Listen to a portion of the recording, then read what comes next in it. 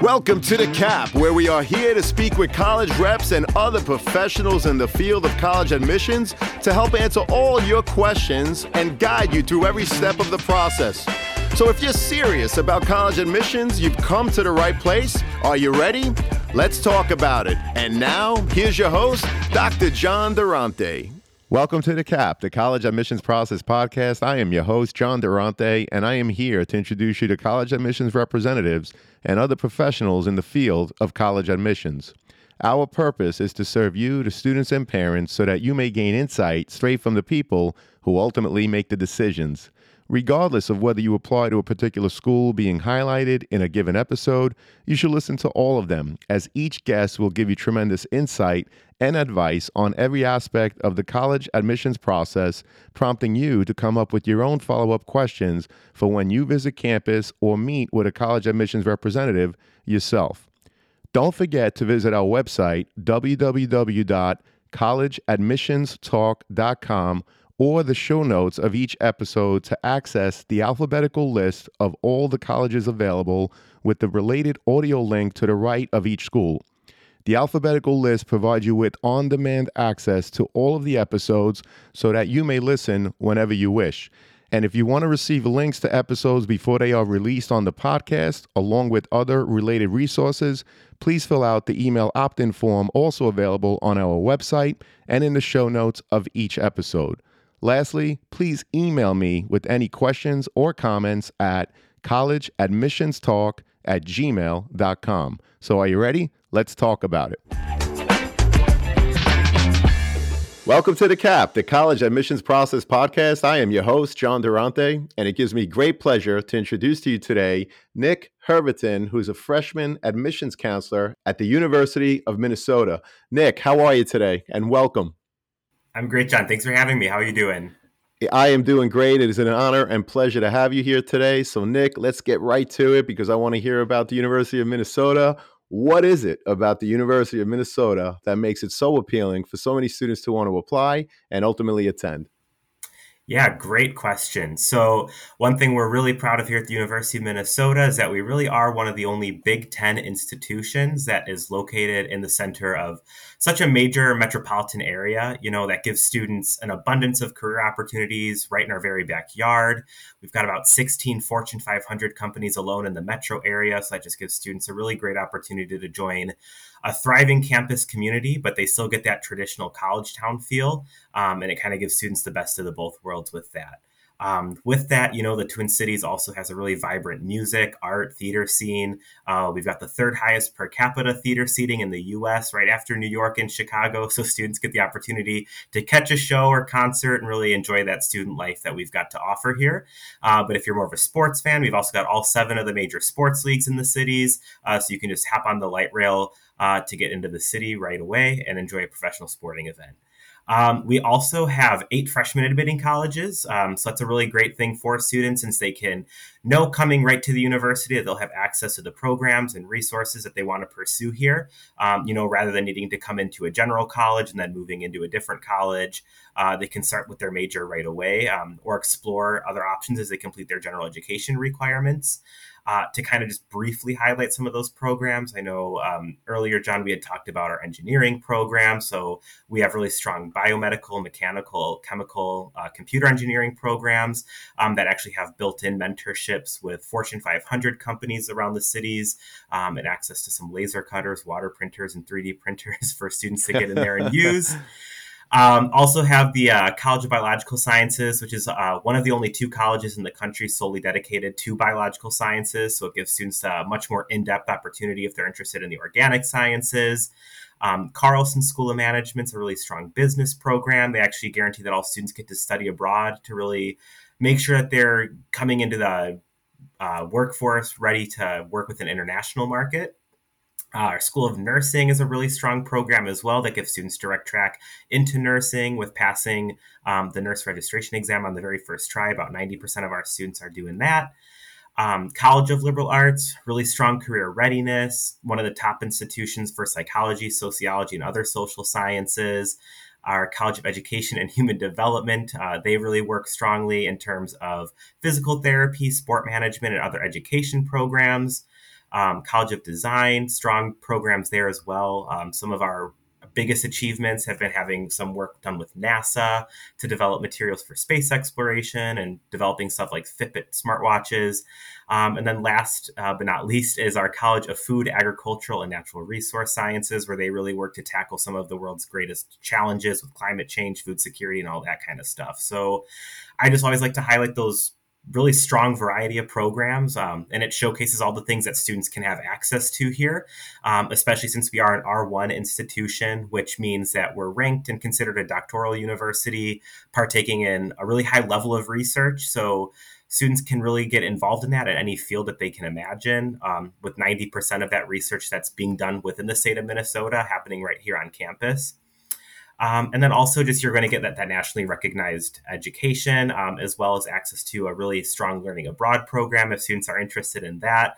And also just our greatest kind of statistic we think is that we do think students find great value and success here on campus. We've got about a 93.5% first year retention rate for our students, with the national average being 71%. So we really do know that students feel that they have that success and community right when they arrive on campus, can find a sense of belonging, even though it is quite a larger school. So there's just a lot of great things going on here at the university, and we're really excited for students to be able to kind of come see for themselves. Well, that's a terrific introduction and overview, Nick. Thank you so much. It really sounds like there's something for everyone at the University of Minnesota. Big Ten institution, study abroad opportunities, internships, research, and of course, you mentioned that 93.5% of the freshman class returned, which is an astonishing statistic. Again, it's credit to the work that you do in admissions, but also to the university for keeping the students on campus and happy. So, Nick, speaking of the campus and the students being so happy, could you give us a little bit more insight in terms of life on campus outside of the classroom? Yeah, definitely. So, to kind of get started, I mean, the University of Minnesota Twin Cities is located pretty much in the heart of the Twin Cities, but we do have that campus split up into three kind of sections. So, two of them are in what we call our Minneapolis campus, which is separated into the East Bank and West Bank, essentially just separated by the Mississippi River. And then about 10 minutes away, we have our St. Paul campus. The really nice thing I think that students find that we have these three different sections is that the East Bank campus is going to be our most urban. It's the largest section. About 85% of our buildings and just research areas are located right there. And then as you move to West Bank, it's still kind of urban, but a little bit quieter. So you can kind of get away from all the noise a bit. And then you head over to the St. Paul campus, which is actually where that College of Food, Agricultural, and Natural Resource Sciences is. And it gets to feel a lot more suburban and almost rural, but you're still only about 10 minutes away from a downtown area. So that's a thing I think that students really enjoy, is that no matter what environment and kind of vibe that they like to have on campus, they do have access to here, even though we are in that urban spot. Like I know personally, I was also a student at the university, and in my time there, I always liked the fact that you were still on campus, you knew you were on campus. It didn't kind of feel like you were lost in the city, but you still had really easy access to get downtown. And that's kind of what you're talking about with that life outside of the classroom. And there's lots of ways to go out and go see shows, go see a sporting event. Lots of different concerts come through. I know the Jonas Brothers were here. We had like the NCAA tournament. Super Bowl was here a few years ago. So lots of stuff is always happening right in the Twin Cities, and it just gives a lot of access for students to go out and explore all that life has to offer. Well, we appreciate that overview. And I also appreciate the fact that you explained that within 10 minutes, you could be in a suburban, rural, or in fact, an urban environment, which I think is extremely unique to the University of Minnesota. So thank you so much for that, Nick. We really appreciate it. And Nick, I was curious, how many applications do you actually review a year? And do you represent a specific region? Yeah, that's a great question. So, I specifically am the Illinois recruitment coordinator and freshman admissions counselor. So, primarily, I work with students coming from Illinois, but I actually am stationed in the Twin Cities. So, I still get to work with students who are visiting campus, and they're coming from all over Minnesota, all over the country, and sometimes globally as well.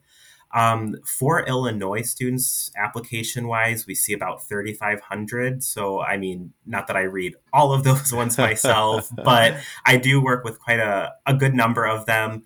Our admission staff actually consists of several teams. And we have our national team, which primarily focuses on recruiting students from out of state. So that's where I fall with Illinois.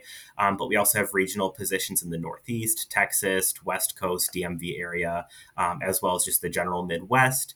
But then we also have different teams of counselors representing the parts of greater Minnesota, as well as the different colleges. So that really big team kind of helps us read through those applications when we do have tens of thousands coming in, and being able to really make sure that we're giving the students' application the time of day to make the best decision possible for them. Understood. And Nick, what are some of the things that students do to demonstrate their interest in the University of Minnesota? And do you track such things? Yeah, good question. So we don't track anything in terms of what if they're showing interest for an admissions decision. However, we do just kind of keep track of interest points in order to make sure that they're getting information from us consistently as they work through their college search process. But things that would include would be, attending a campus visit, attending a college fair, or a high school visit if you have a counselor visiting your high school throughout the day, or then even always just giving us a phone call. We'll like log interactions and gauge a student's interest based off of that. So those are the main things that we're tracking in terms of being able to make sure that we're keeping in touch with students who are interested. But when it comes down to that admissions decision, we don't utilize that information for deciding if they're going to be coming here or not. Understood, Nick. Thank you so much. And what is the average profile of the current freshman class? Yeah, so I'll kind of touch on this a bit later, but I just want to preface that by saying that we do a holistic review process. So none of these factors within this profile are going to be a make or break for a decision. But in terms of those academic factors that we look at for holistic review, we have our middle 50th percentile is what we normally show out to students, and that has their core academic GPA, typically at a university level ranging from about a 3.5 to a 3.95. That does vary by college depending on the space and resources that they have available. And then we are test optional, but if a student chooses to submit a test score, we're usually seeing ACTs ranging from about a 28 to a 33. And with those new SAT scores from about a 1330 to a 1480. But like I said, we do admit about 25% of students who fall above these numbers, as well as 25% below. And then just to kind of add on to that, I know I mentioned that, that differs by college. So for example, School of Nursing is our smallest college, and therefore they're the most competitive. So we'll usually see those students coming in with a GPA ranging from more a 3.8 to a 4.0. In contrast to the College of Liberal Arts, which is our largest college, they're going to be more of a 3.4 to a 3.8 range GPA. Understood. And thank you so much for sharing that data. We appreciate it. And Nick, I did read that you do, in fact, have an honors program. How are students considered for the honors program? And for example, do they have to apply separately? Yeah, that's a great point. So, when a student applies for admission to the university, they're automatically going to be considered for three things, which is the admission itself, merit based scholarships, and then admission into the honors program. So, there's nothing extra that a student has to do if they are interested in applying into the honors college. Typically, we'll see that about for the students who are admitted into a college, it's going to be the top 10% of those admitted students who are offered admission into the honors program based off of those academic factors that we were just talking about. But if a student isn't admitted into the honors college for their first year, they do have a pipeline and access to reapply at the end of their freshman year based off of some of their coursework that they've been doing during their time at the university. So there's still that opportunity to get involved in the honors program, even if you're not invited right off the bat in year one. We appreciate that, Nick. And in terms of the application, do you use the student's high school GPA as indicated on their transcript, or do you recalculate using your own metrics? And if so, any insight that you could share with us would be greatly appreciated. Yeah, so we do review all types of GPAs that are provided to us, but we also calculate a core GPA. So that kind of shows us what that GPA translates to in terms of Minnesota's scale. Several GPAs might be reviewed on one single application file, including the high school's weighted or unweighted GPA, in addition to that core calculated GPA. So we don't really look at just one score. We'll kind of look at a few on that. And we don't prioritize one over the other. It's just to kind of help give us that holistic viewpoint of a student to ensure that we are admitting based off of preparedness to academically succeed here at the university.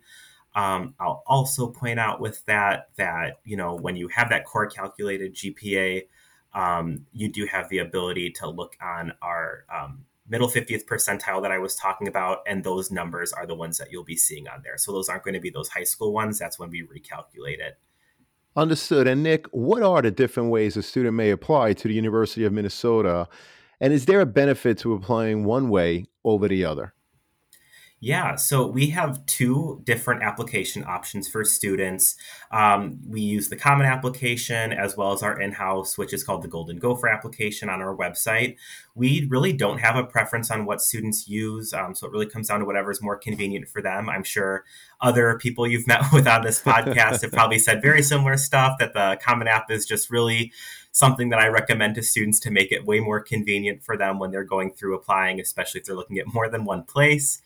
And then when it does come to that, we've got three different deadlines for applying. So the application opens in early August, and then students can start submitting the application anytime they want to. We have two early action deadlines. So the first one is going to be on November 1, and the second is on December 1. And then our final application deadline is January 1. So we do have kind of a pseudo rolling admissions process in which students who apply earlier aren't going to be considered any better than a student who applies towards the end. Our early action deadlines just really guarantee that a student's going to hear an admissions decision back by a certain time. So the sooner you apply, the sooner you'll hear back and have that time to really weigh your options. And also, I want to clarify that we're not early decision, which is when it's more of a binding application. So it's really just at your benefit to apply those early action deadlines if you want to hear back sooner. The one thing to note is that if you are interested in the School of Nursing, they have a set deadline of November 1. So if you're interested in that, just make sure you're meeting that November 1st deadline and not anything after that. Well, we appreciate the overview and the advice. Thank you again, Nick. And I know, by the way, that the University of Minnesota is, in fact, test optional. But Nick, can you share the percentage of students that apply and that are ultimately admitted that did not, in fact, submit their test scores? Yeah, so like you said, every institution is going to consider those test scores differently. But because, like I was mentioning with that holistic review process, for us, test scores are not going to be used as a determining factor. I usually tell students to submit those scores if they feel that it's a good representation of them and as their work as a student. But they will not be penalized or reviewed any differently if they decide not to submit that. For students who were admitted coming up this fall in 2022, we saw that about 50% of applicants decided not to submit a test score, and the other 50% didn't. So it really is a pretty even playing field when it comes to submitting that. And we're, as of now, going to be remaining test optional through fall of 2025. So if anybody's listening to this a couple of years from now as well, we'll probably still be in that boat. Well, we appreciate that, Nick. And does the University of Minnesota accept AP, IB, or dual enrollment classes for credit? Yeah, we do take all three of those. So for AP and IB credits, students can find a breakdown on our website of what score that they would need to get on that exam, and then what course that'll transfer over for them here at the university. Same thing kind of goes for those dual enrollment courses. We usually recommend students use a website called transferology.com. And on there, they can basically enter the University of Minnesota as the intended institution to transfer into and enter whatever institution they took some coursework at, and it'll tell them exactly what would transfer over. I'll point out too that sometimes, those transferology classes don't show up online. If that's the case, it doesn't mean that we won't take the credit. It just means that we're not aware of that class. So we'll need to review a syllabus. But our departments are pretty good at trying to help students transfer those over. And we also do not cap the amount of AP, IB, or dual enrollment courses and credits students can transfer over. So, as much as you've accumulated throughout your time in high school, you can feel free to send as much over as possible. Wow, well, that's really good to know that you don't cap it. Thank you for sharing. And Nick, by the way, I will put a link to the Office of Admissions, of course, to the University of Minnesota in the show notes. If there are any other links that you want me to share, please just send them to me and I'll make them available to the students and the parents. Nick, how important are students' courses in progress and grades in their senior year, and what are you looking for when reviewing them? Yeah, that's a good one. So, your senior year work coursework is still incredibly important. When you apply in the fall, we ask that you give us a list of the classes that you have taken in high school and then will be taking during your senior year. We actually do not take transcripts for your application and rather require students to fill out a self reported academic record that'll give them a bit more control and flexibility on how they can apply and when they're going to do that. However, after you do graduate from high school, we will require that you send us a final transcript for verification to make sure that all your coursework adds up and that your senior year looks to be on trend with the rest of your time in high school that we admitted you based on. We're also looking, obviously, to just see that that student did graduate high school. And basically, what we're looking for, and that is, if we notice dramatic drops in grades or lots of withdrawals or failures in certain classes, we may need to rescind admission. So we do really encourage students to keep working, keep up that rigor of their coursework, and just try to make sure that you're still demonstrating all the academic success that you had in previous years. Well, we appreciate that. And thank you for explaining that the students, in fact, fill out the self reported academic record. But once they graduate, you do compare it to that final transcript. And you mentioned that in some cases, students' admission status has been rescinded, which I hope all the students and parents are listening to because it's very important to keep putting that best foot forward, not only in ninth, 10th, and 11th grades, but also in that senior year. So thank you so much for that, Nick. We really appreciate it. And of course, the college essay is another big piece of the overall application. Nick, what are some examples of college essays that really stuck with you? And what advice would you give a student as they sit down getting ready to start writing their essay? Yeah, definitely. So our application actually does not require an essay, but students are more than welcome to submit one, and we will give it a full consideration when we're making our decision. Like without giving too much like detail of exact content in essays, I would say that generally the most impactful ones are the ones that share something that we can't really see from just looking at your application. So I know some students might think that they want to write about a subject that they're really passionate about, but if you've gotten straight A's in that subject, we can already kind of deduce that on your application that you're really good at that subject. So we want you to share interests in your essay or things that you really enjoy as like a hobby or a subject. But we also think it's great to share stories about obstacles you may have had to face and overcome. I'd say that those are always the most influential, in my opinion, especially because we use those letters and essays as a supplement to the application to share any contextual factors that you might want to share with us. And with that, I'd say the biggest tip is just to remember that the people who are reading that letter or essay and that application are people that haven't met you before. So if there's anything that you want us to know that isn't explicitly listed on that application, to make sure that that's where you include that on there. I will also note that for us, at least, the essay, if you do submit one, isn't used as like a writing test to see how well of a writer you are. We can, again, kind of deduce that based off of your grades and like literature or English classes. But it's more so just for you to share anything that you want to share with us and really let your personality shine through.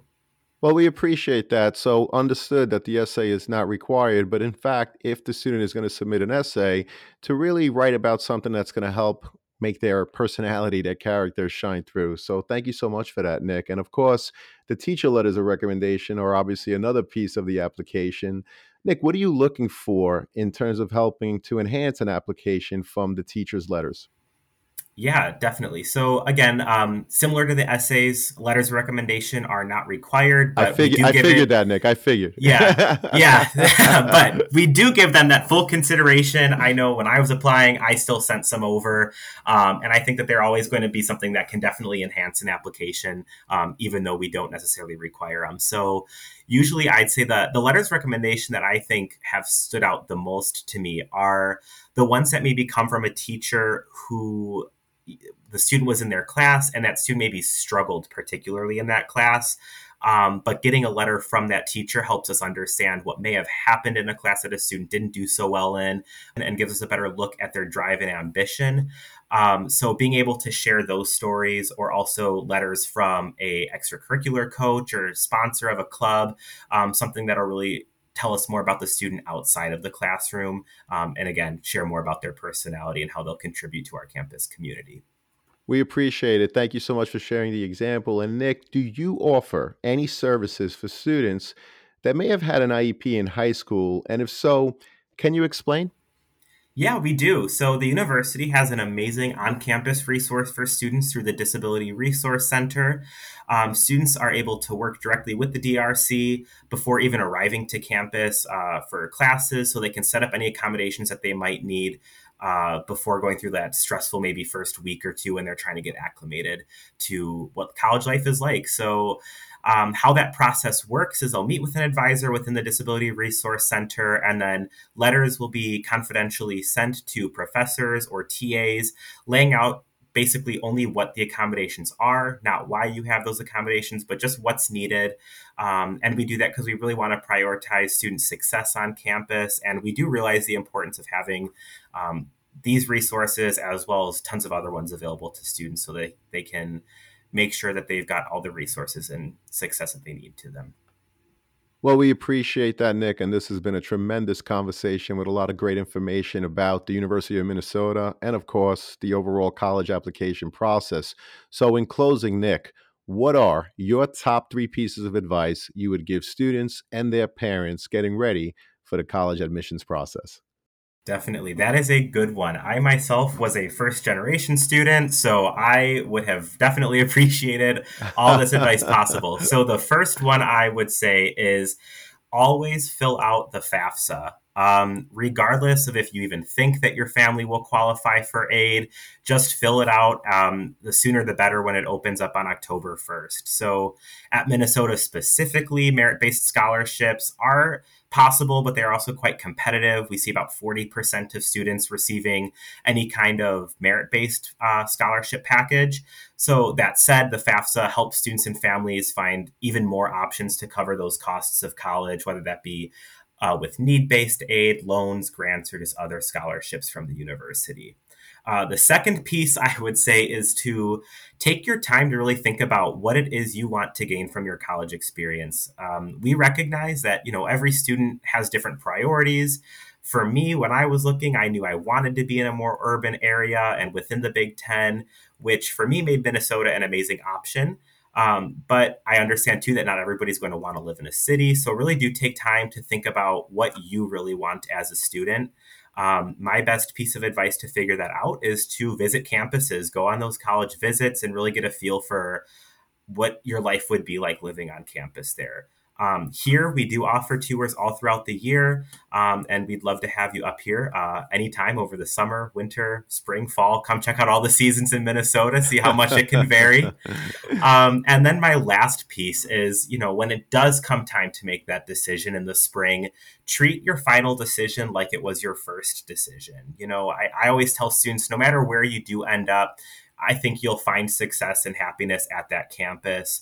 I know, in your senior year, when you're looking at colleges, it's a really overwhelming process. You have thousands of choices to look at, and you just never know where you'll end up being.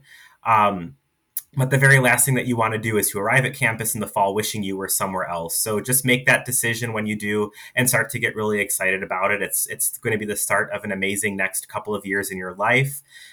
We'd love to see you here at Minnesota, but we also want you to be happy and make the choice that's best for you. So really do just go into that process and be confident in your decision. Well, Nick, those are great pieces of advice and tremendous insight. I cannot thank you enough for being with us today. I am so happy, as I know this conversation is going to help so many students and their parents navigate through the college admissions process. Nick, we hope to have you again soon. Thank you so much. Yeah, thank you so much for having me. Our pleasure.